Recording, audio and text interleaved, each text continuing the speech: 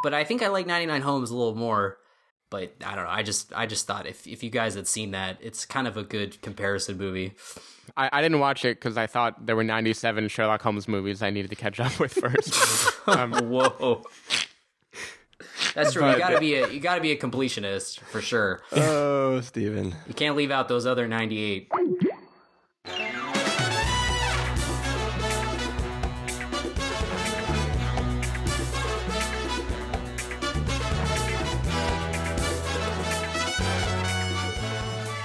Hello, everybody, and welcome to the Spoiler Warning Podcast. This is review number 392 with a review of The Big Short. I'm Christopher Schnese. I'm Carson Patrick. And I'm Stephen Miller. And if you're joining us for the first time, the Spoiler Warning Podcast is a weekly film review program. Each week on the show, we're going to dive in, debate, discuss, and argue over the latest film releases coming to a theater near you. This week, we are back. The holidays are over. We're talking about The Big Short. And Carson's back. Steven's back. I'm back. We're all here. Big, happy family. Once again, how are you guys doing this evening? Carson. Great. I don't know why everything is so funny tonight.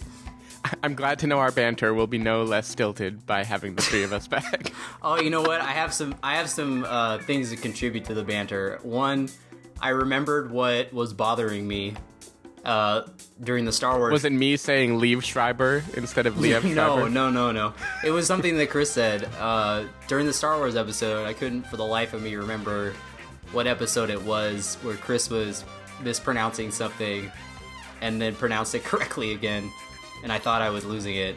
But it was in The Good Dinosaur. You were talking about Brave, and you're talking about how like there was a whole team of animators who only animated her braids. Mm-hmm. So you were like, yeah, Brave, blah, blah, blah. And then you're like, in the movie Braid. Oh. In the movie Braid. And then, like, so you said it like 3 times. And I was like, what? And then you said, okay, so in Brave. I was like, oh, now he's back. I was very confused.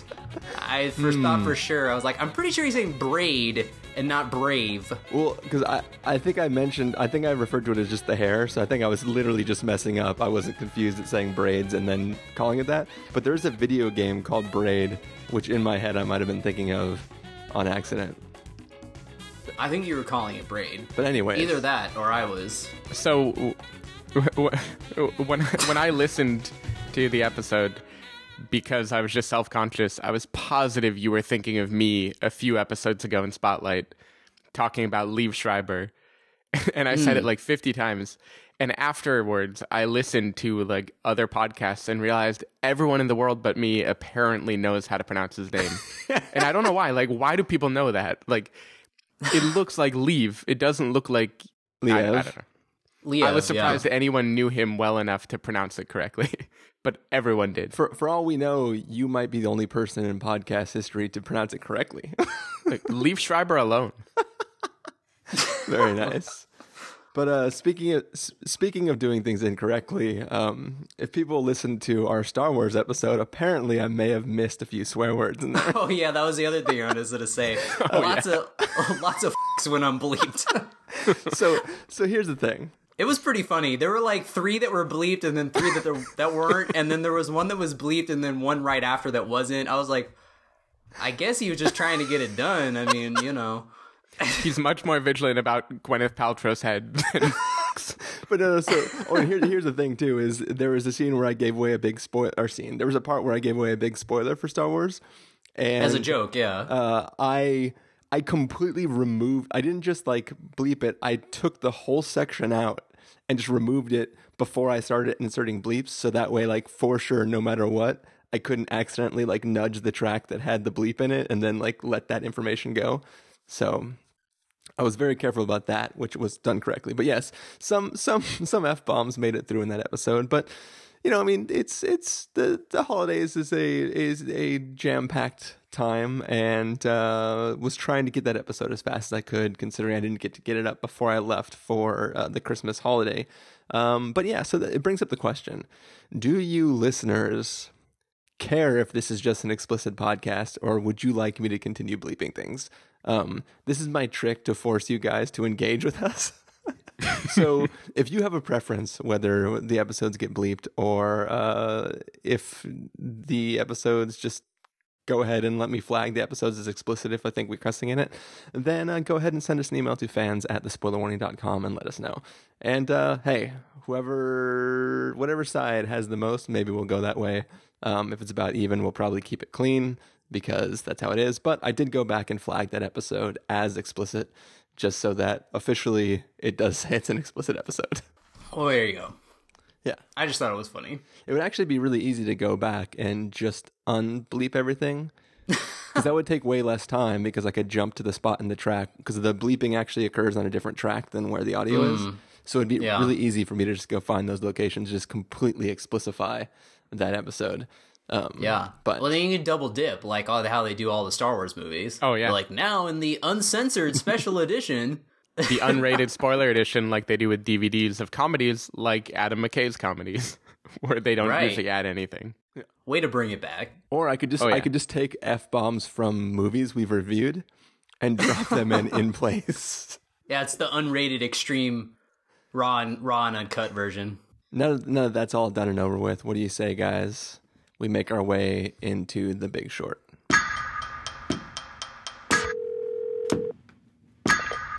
Michael, how are you?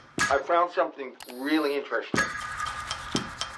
The whole housing market is propped up on these bad loans. They will fail. The housing market is rock solid. It's a time bomb. So Mike Burry, who gets his hair cut at Supercuts and doesn't wear shoes, knows more than Alan Greenspan. Dr. Mike Burry, yes, he does. You know what? I'm pissed off. American people are getting screwed by the big banks. And I am getting madder and madder. It's unbelievable. Then this guy walks into my office and says, there's some shady stuff going down. All the banks were having a big old party. A few outsiders saw what no one else could. The whole world economy might collapse. I'm sure the world's banks have more incentives than greed. You're wrong. No one's paying attention. The banks got greedy, and we can profit off of their stupidity. You want to bet against the banks? I think we're either high or having a stroke. Kind of brilliant. Fraud has never, ever worked. Eventually, things go south. When the hell did we forget all that?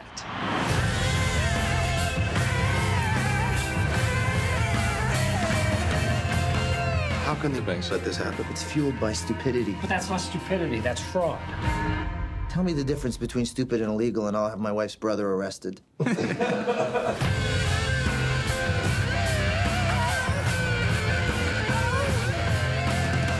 have any idea what you just did? You just bet against the American economy. If you're wrong, you can lose it all. The banks have defrauded the American people. Now we can kick them in the teeth. Okay, here we go. You target strippers with bad loans. And they're all cash rich. Not going to be able to refinance. On all my loans? What do you mean, all your loans? I have 5 houses and a condo. All right, so that was the trailer for The Big Short, and it is the story about, back in the mid-2000s, there's a little housing market crash, bad stuff that happened, and a couple of very, I can't think of the word that I'm trying to come up with, basically some smart individuals decided that, like, if the banks are fucking over the people... I don't know why it's so funny. What if we bet against... Technically, they're betting against the people who are getting f***ed over, but basically they decided to turn a bad situation into a profit for them, right? And pulled some shenanigans to try to make some money. So it's like a non-nefarious act. It was kind of nefarious, though. It's a little nefarious, but in a good way, I guess. For who? Well, they're making money. They made money off of it, but they're on our side, right? Yeah, I guess. But they're not, because they're hoping. The banks only get f***ed if the people are double f***ed. And then it's just, nobody's winning except for them. Right? Yeah, I was being ironic. I think they're just greedy. Okay. Anyways, let's get into this. Carson Patrick, Oh dear. What did you think of this film? The smarter of the two films we're reviewing this week. I'm not smart enough to review this movie. The Big Short. Well, I thought it was entertaining, which is, I think, a positive given the subject matter. So kudos to that. I think it. I mean, I wouldn't expect a movie about this kind of topic to be as funny and entertaining as it was, but it is. So my hat is off to Adam McKay, who I think is an inspired choice to direct this movie. It's very clear that he has a lot of passion, or he had a lot of passion for this project, or I guess dispassion for what happened. But anyway, it comes across in the movie, and I think the entire cast is solid across the board. And it's a relatively breezy watch for a movie that's kind of depressing. But there's like one problem that I kind of had with it. It's not extremely negative, but I'll wait till everyone says their piece before I bring it up. But yeah, I was pleasantly surprised, I guess I would say. All right, Steven? Yeah, I mean, I pretty much echo everything Carson said. I think this movie, it hit a really fun balance between being comedic and being educational, and also just having a kind of like a swagger, like an Ocean's 11 type vibe that I can't necessarily say it was amazing, but it just makes it extremely fun to sit through. Yeah, I was actually surprised by how well Adam McKay handled a story that, while having humor, like, it was not a laugh-a-minute improv type movie by any sense. Like, this felt like a very, tightly scripted, cool movie that threw in humor as a way to disarm you. And he nailed it. I mean, like, not everything worked for me. There are scenes, like, with Margot Robbie and Selena Gomez that, like, I love the idea behind them. I feel like the script is very clever. But in the tone of the movie, I felt mildly bemused, but I wasn't actually laughing, which is fine. Maybe that's what he's going for. It's just like a playful smirk and not really comedy so much as like bemusement. But yeah, I mean, it had that breezy, breaking the fourth wall style. I loved the way like Ryan Gosling would just turn and talk to the camera sometimes, and you don't know or care what is real and what isn't real. I thought the cast was just pretty awesome around the board. I mean, Christian Bale really nailed this kind of very particular, awkward character with a glass eye. But he saw Mark Ruffalo in Spotlight and was just like, not on the spectrum enough. Yeah, he's like, I gotta go full retard. Anyway, except I'm also a professor, a brilliant PhD. Dr. Mike Burry. Right, he's a doctor. Yeah.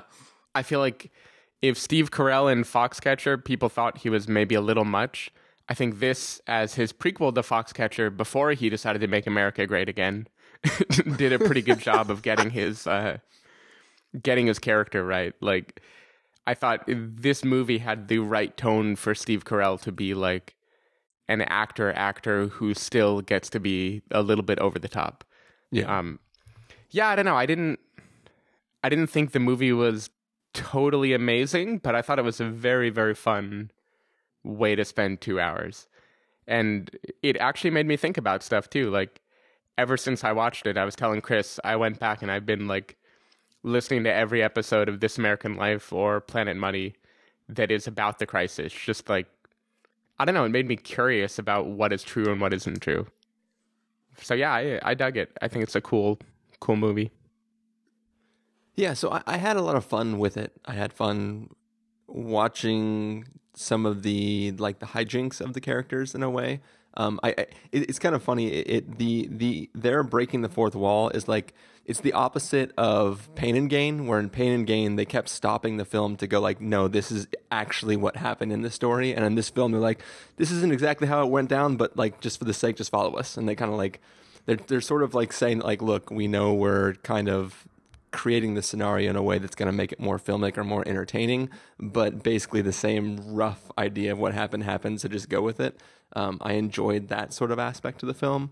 I'm going to give some complaints, and I don't know if this will dip into the category of what Carson was holding to bring up, but what I really didn't like about the film is kind of the same complaints that I had about Pitch Perfect 1. Where I was like, you didn't understand it. Wow, was not expecting that. No, but I was, because remember when we were talking about that film, I was like, it's not that good of a competition film. Like it's fun and it's entertaining, but it's not really that great of a competition film. And this is sort of like, it's fun and it's entertaining, but it's not really that informative about the situation and how things work. Like you brought up, Steven, the Margot Robbie bathtub scene, and then the Selena Gomez casino scene, and it's like the Margot Robbie one. They at least try to be informative of what they're saying, but like the Selena Gomez one, they're sort of dumbing it down as much as possible to go like, no, it's just basically that person has a bet, and that person bets on that person's bet, and then that person bets on that person's bet, and then it goes on forever. And it's I guess like you understand from the trailer what happened, right? But I don't understand on a fundamental level why that was something that was allowed to happen. Like you can do all the Jenga scenes that you want and try like Jenga maybe yourself. Very nice. But like those scenes, they work from a stand back and look at the big picture standpoint. But like what happened is crazy enough that I'm like, okay, now you've got me. Like I'm on the end of like the thing, like I never really paid attention much to the housing market because like I wasn't in the market to get a house, right? It's something that you just don't necessarily pay that much attention to unless you're trying to get a loan and trying to get your own house. So it's like, I knew that the crash happened, but it wasn't something that I was like freaking out and concerned about, because it's just something that at that point in time I didn't really care that much about. But like watching this, I was like, oh no, this is some really fucked up shit. Like how could this be allowed to happen? And who let this happen? But the film doesn't do a good job of explaining that aspect to it. Like this is the type of story that I'd kind of rather listen to a podcast or watch a documentary about than see this like fun, zany sort of movie that shows how ridiculous it is. I also kind of think that like they don't do a good job of kind of like we were talking at the beginning before we started the review about how like really everybody was losing except for these few people. And on the one hand, you're rooting for them because they're taking on the banks, right? They're taking on the people who are screwing people over, but they're also trying to they're not helping to screw people over, but they're hoping that people get screwed over because then everybody's going to get screwed. But like once there becomes this like echo chamber, so to speak, of people buying these credit default swaps, like it becomes a thing where it's like, oh no, now this is really screwed up, and now people are just trying to like screw over other people to try to offload the stuff that they do have, and it's like it becomes such a huge cluster that it's hard to like. There's no one to root for. Basically, everybody is super jacked up, especially Mike Burry, the guy who like first discovered it. I don't know the real life story, but like that guy's the worst bastard of all. Like what he does, and then sort of just hangs out in his office while like it affects everyone around him is pretty insane. Like that's definitely the worst way, the worst person in this film to me. But I don't know. What do you guys think? Well, that kind of ties into why, I guess the one big problem that I had with it was that it wasn't really mean enough. Like it was kind of just nice. Here's the thing. Like I feel like there's a lot of comparisons to The Wolf of Wall Street, because obviously there's a lot of Scorsese influences on this movie. And that's fine, but like in The Wolf of Wall Street, I think in a lot of reason why people didn't like that movie was because it just was a scorched earth. Like everything just gets everyone. There's no, prisoners. Like everyone just gets it. Like, they were all scumbags and they realized how gullible and stupid people were and took their money. And here it's kind of the same thing, but no one really acknowledges the fact that it's like, yeah, a lot of these people were just dumb. Like, I don't know, like I just wanted like a little bit of like badness. Like, I feel like even the guys who are supposed to be bad don't really seem that bad. I mean, they're bad in like a frat guy way. Like, yeah, like in a cool, in like an evil, in like a fun way. Shithead. Yeah. Well, because even all the main characters in this movie, like Christian Bale and all the guys that are betting against this collapse, technically, we shouldn't be rooting for them, but we kind of end up do, and I know at least I did, which I think is a credit to the film, is that when it gets closer to when the crash actually happened, you're like, yes, like this is gonna be the part where everyone's all like, oh, like Batman was right, and he's gonna get his redemption or whatever. So there is like some of that in there, but like take for instance the scene where Carell and his team go down to Florida and they meet with Max Greenfield and that other dude who are like the brokers or whatever, and they're talking about how like, yeah, like we can make all these loans to strippers and blah blah blah, and foreign people and poor people and et cetera, but like they were like the nicest scumbags. Like they weren't like, they didn't feel scummy enough to me. Like they weren't just like, oh, these guys, like they're just stupid. I thought they were like, pretty scummy. Like, I don't know, like I just wanted like more of the fact that it's like, yeah, like we totally screwed these people. And I mean, like, there's a side of me that's like, okay, yes, this was an extremely messed up thing, because obviously you as a person would want to trust the bank because, you feel like they would be doing everything the correct way. And then, they weren't on all the wrong levels and everything.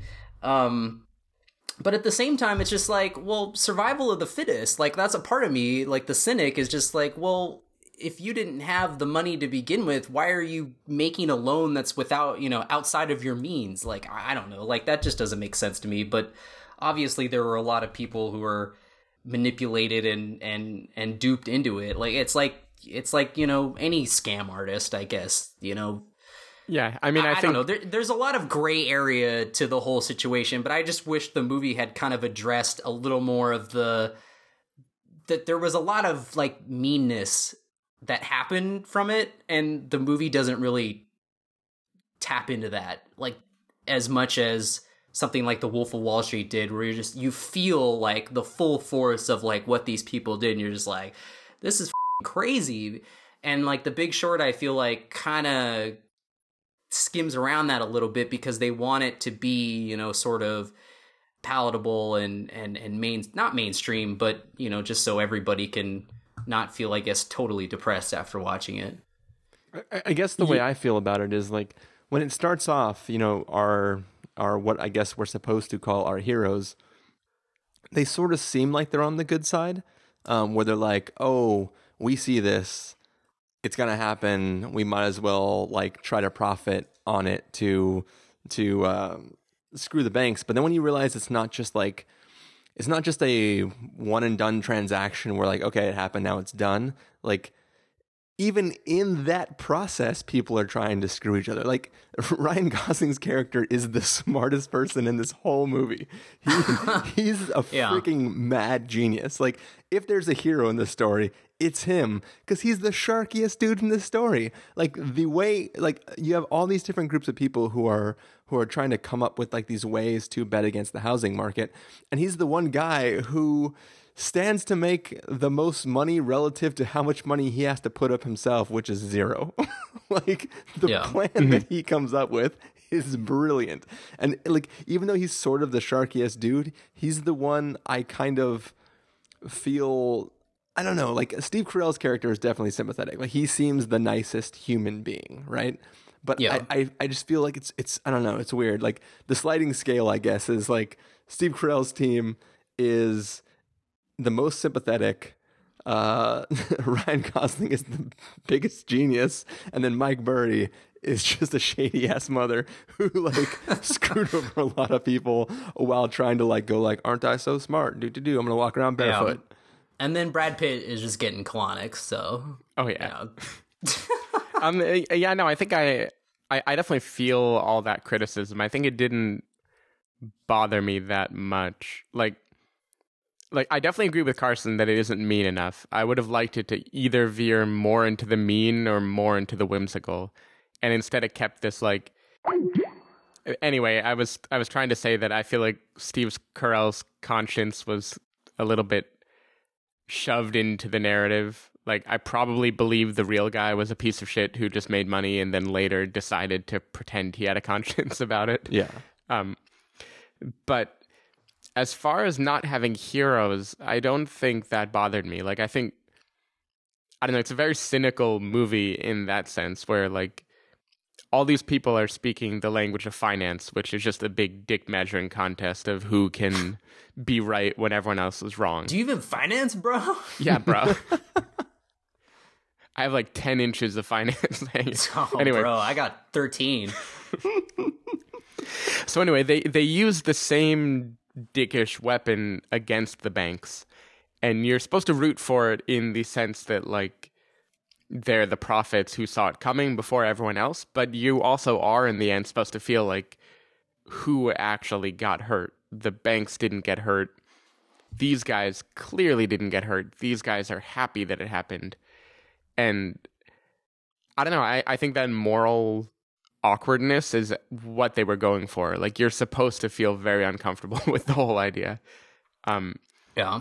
So that didn't bother me. I mean, I think I walked away with a kind of spiteful laugh, which I feel like is the best Adam McKay could hope for. It would have been nice to maybe feel either empowered or have the craziness shoved in my face a little more, but I actually liked it for what it is. I like that Ryan Gosling was a shark, like a piece of shit who basically doesn't even apologize by the end. He literally kisses a check. Yeah, I think I liked it. And the reason Wolf of Wall Street, the meanness kind of got on my nerves, where here this more softball approach worked for me, is the softball approach was fun. And the mean approach, even if it's like pushing its message further, it isn't as fun. And like, if I'm going to be angry at the end of a movie, I'd rather at least be happily angry somehow. Yeah, no, I feel that. And I think that like I think better than, I guess, the opposite end of the coin to my complaint about there not being like real heroes that you can get behind is that the bad guy isn't technically any of the characters. It's the fact that this situation could even happen in the first place. Like, it is the banks, but it's also just that like the scenario that this story is taking place in, like the fact that this is allowed to happen, that it could be happen, and that like what would happen after the fact, how it all resolves, is all a thing that like could even happen at all. That's like the real bad guy, is just like, this shouldn't be allowed to happen. And I don't know, I think that's where the story kind of just gets insane for me, is when it's not just people, it's not just the main characters who are buying these up and like, oh, this is going to get awesome. Like, once the people they're buying them from catch wind of what's happening, those people are trying to buy them too. And then like the whole system is just, now even the people who are making money are potentially going to lose money. So that's where it just gets sort of insane. And that's kind of what I think the real point of the film is just to show you how incredibly ridiculous the system is. And, the movie has a little thesis about like, in a voiceover from Ryan Gosling, which I won't say because I don't want to spoil real life. But yeah, like I like that little coda to the film and like what his character says. And yeah. Yeah. And also Baby Goose wearing so much tanner, borderline blackface. I thought that was comical. All right.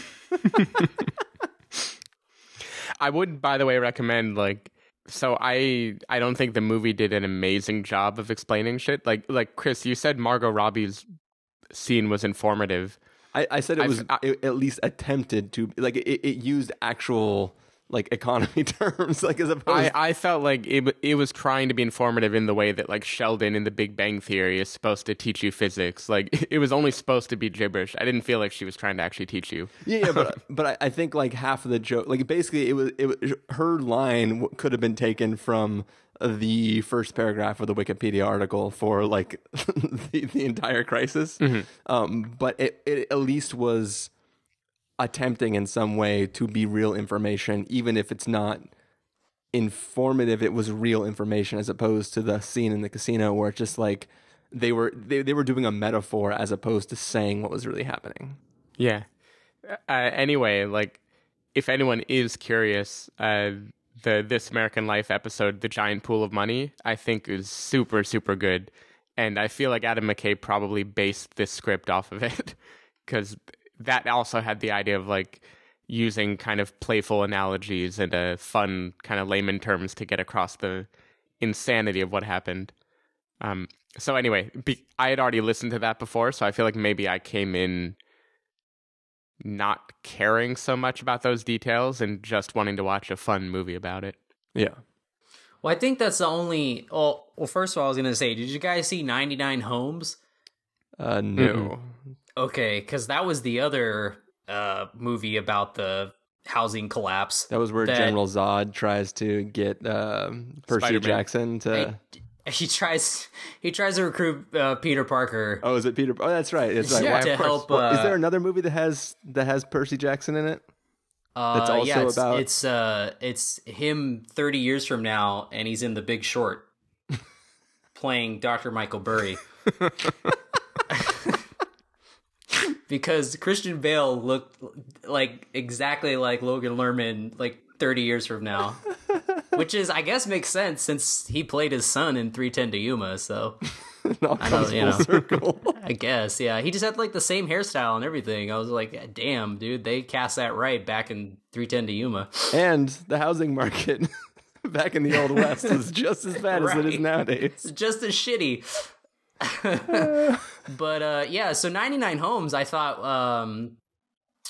I mean, if you were to tell me that two movies that came out in 2015 about the housing collapse were actually like pretty decent, I'd be kind of surprised. But 99 Homes, I mean, it kind of had the same problems I did with Big Short, but in different ways. Like, I feel like 99 Homes was like straight fire up until the end, which was like a lame Hollywood ending.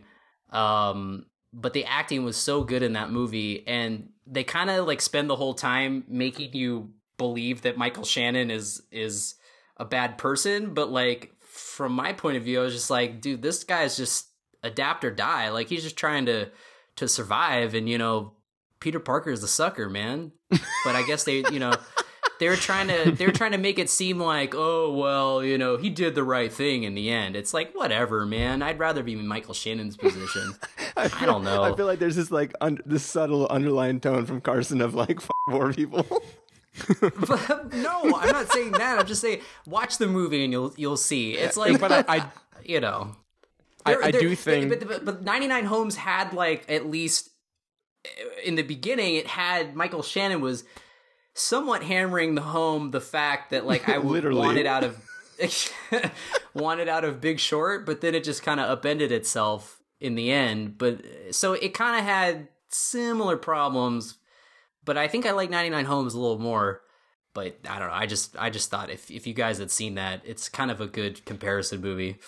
I didn't watch it because I thought there were 97 Sherlock Holmes movies I needed to catch up with first. Whoa. That's true. You gotta be a completionist for sure. Oh, Steven. You can't leave out those other 98. No, of course movies. No, I mean, that's well, a I lot saw the of, first one. That's a lot of Rihanna and Jim Parsons for sure. But no, I do think that there is an element to these movies that makes it so the savvy business guy even if he is definitely not a protagonist, he isn't an enemy in the way that like actual General Zod would be an enemy. He's like, they're like, you kind of like watching them be savvy. And I think this movie clearly confronts you with that in the sense that you are like rooting for these guys who did almost nothing to make billions of dollars off of a crisis that the only guy who saw it coming is like not a good guy. So like the real enemy in these movies is the system, like the ridiculous situation that lets nothingness become valued so high, which I don't know. It isn't as fun an enemy as real people, but it is kind of more truthful. Yeah. I liked in the coda that it said that the real Michael Burry was investing in water. So he's gonna like become like a real life Lex Luthor or something. He'll be like, I have all the water. Like, haha, you didn't believe me. But like, oh shit, we should have trusted that guy. Should have listened to him. It's gonna get worked into the plot of Batman v Superman. Yeah. So should we get into our verdicts then? Okay. Or does anybody have any last thoughts? I don't think so. All right, we'll do verdicts then. Carson, if you're going to give this a must-see, I recommend with the caveat, wait for rental, pass with the caveat, or must avoid, what would you give it? I guess I give it a recommend. I think it's fine, and I think I did like that. Adam McKay, like, kind of, I feel like the way that he did this movie was probably the best way, at least to get the information across, in kind of the fun, wacky way. It was almost like one of those VH1 I Love the 90s type of thing, but for the housing collapse. Like it's just edited and directed in like that kind of manner, like almost music video like, but if it was shot like a Bourne movie, which that really distracted me at first, where it was just like, let's zoom in on, Christian Bale's face, and I was just like, oh fuck. But then I got used to it though, so it was fine. But it was really annoying in the beginning. Right, Steven? I would even bump it up personally to a must-see, albeit like one of the weaker must-sees I've given.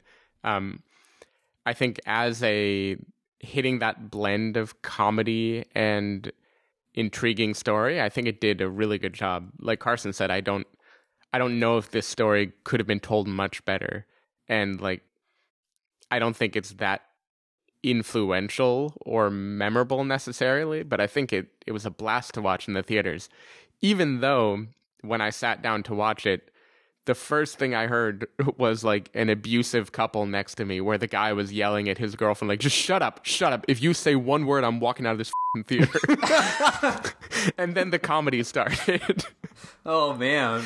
And I felt so uncomfortable, and yet not only did the movie relax me, but halfway through the movie they were kissing each other. So dude, it brings people together.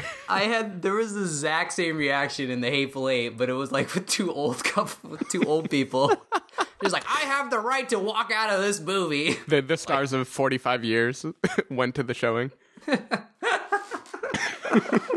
Oh God, have you seen that yet? It looks like this year's Mr. Turner. I saw it. I actually thought it was pretty nice. Oh, that means it's terrible. Not great, but like I don't think it was Mr. Turner. Okay, well, I don't know. My airplane bar is much different from my regular bar, though. Wait, you saw that on a plane? Oh yeah, that was already on the plane. It was. Well, I British guess it's Airways. already been released over in Europe. Mm-hmm. Damn. All right. Well, I am going to give it a recommend also. I think it's a fun watch. And, you're probably going to you're probably going to want to go watch either some documentary on the subject or listen to some podcasts out there if you want to really know information. But I think that the film was a good attempt to give you the gist of a situation and let you know how insane it was, while still being entertaining, because I could assume at some like level this content could be really boring. But I think the story is done in a way that makes it fun and enjoyable. Cool. Yeah. Well, I think then that is going to do it for this episode of the Spoiler Warning podcast. Carson, people can't really find you anywhere, right? No, but I will say, I will take that back. I think The Assassin is this year's Mr. Turner, and I'm predicting 45 years, this year's 2 Days, One Night. Am I right? Is it close? Am I close? That's much closer. Okay, yeah. Good.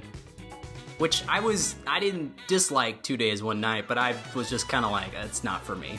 Though I assume 45 years is this year's Amour, but I never saw Amour, so I can't compare it. There's like this like nasty flowchart going on now of like this movie is this year's this movie, which is this year's this movie, and then if it's this year's Amour, then it's gonna be pretty bad. Oh man. All right, well, Steven, if people want to find you throughout the week, where can they do that? You can go to twitter.com/sdavidmiller or sdavidmiller.com. People can find me at ChristopherInRealLife.com or twitter.com/ChristopherIRL. You can find the podcast over at thespoilerwarning.com, where you can get a bunch of the back episodes of the show. If you want to know when the episodes go live, you can follow us at twitter.com/spoilerwarning or like us at facebook.com/thespoilerwarning. If you want to get a hold of us directly, you can send an email to fans@thespoilerwarning.com. You can use the contact form on our site, or you can call and leave us a voicemail at 760-575-4TSW. That's 760-575-4879. And don't use the other line, because people are listening. Who, the Jews? Bobby Fischer calling in?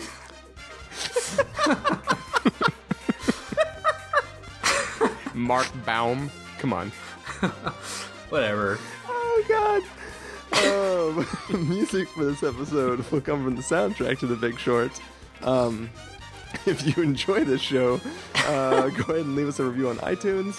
And we have one more review, at least, coming out before we get to our big year-end recap, which will be coming out in like a week or so. In a month. But, yeah. So here's our review of The Big Short. We're also going to head off and go to a review of The Hateful Eight. You're looking forward to that. And just so you know, we're going to broadcast that episode in 70mm. Hell yeah. And there will be an intermission in the middle. Good. It'll be a long episode. All right, we will see everybody next time in that review that I just said is coming. Bye.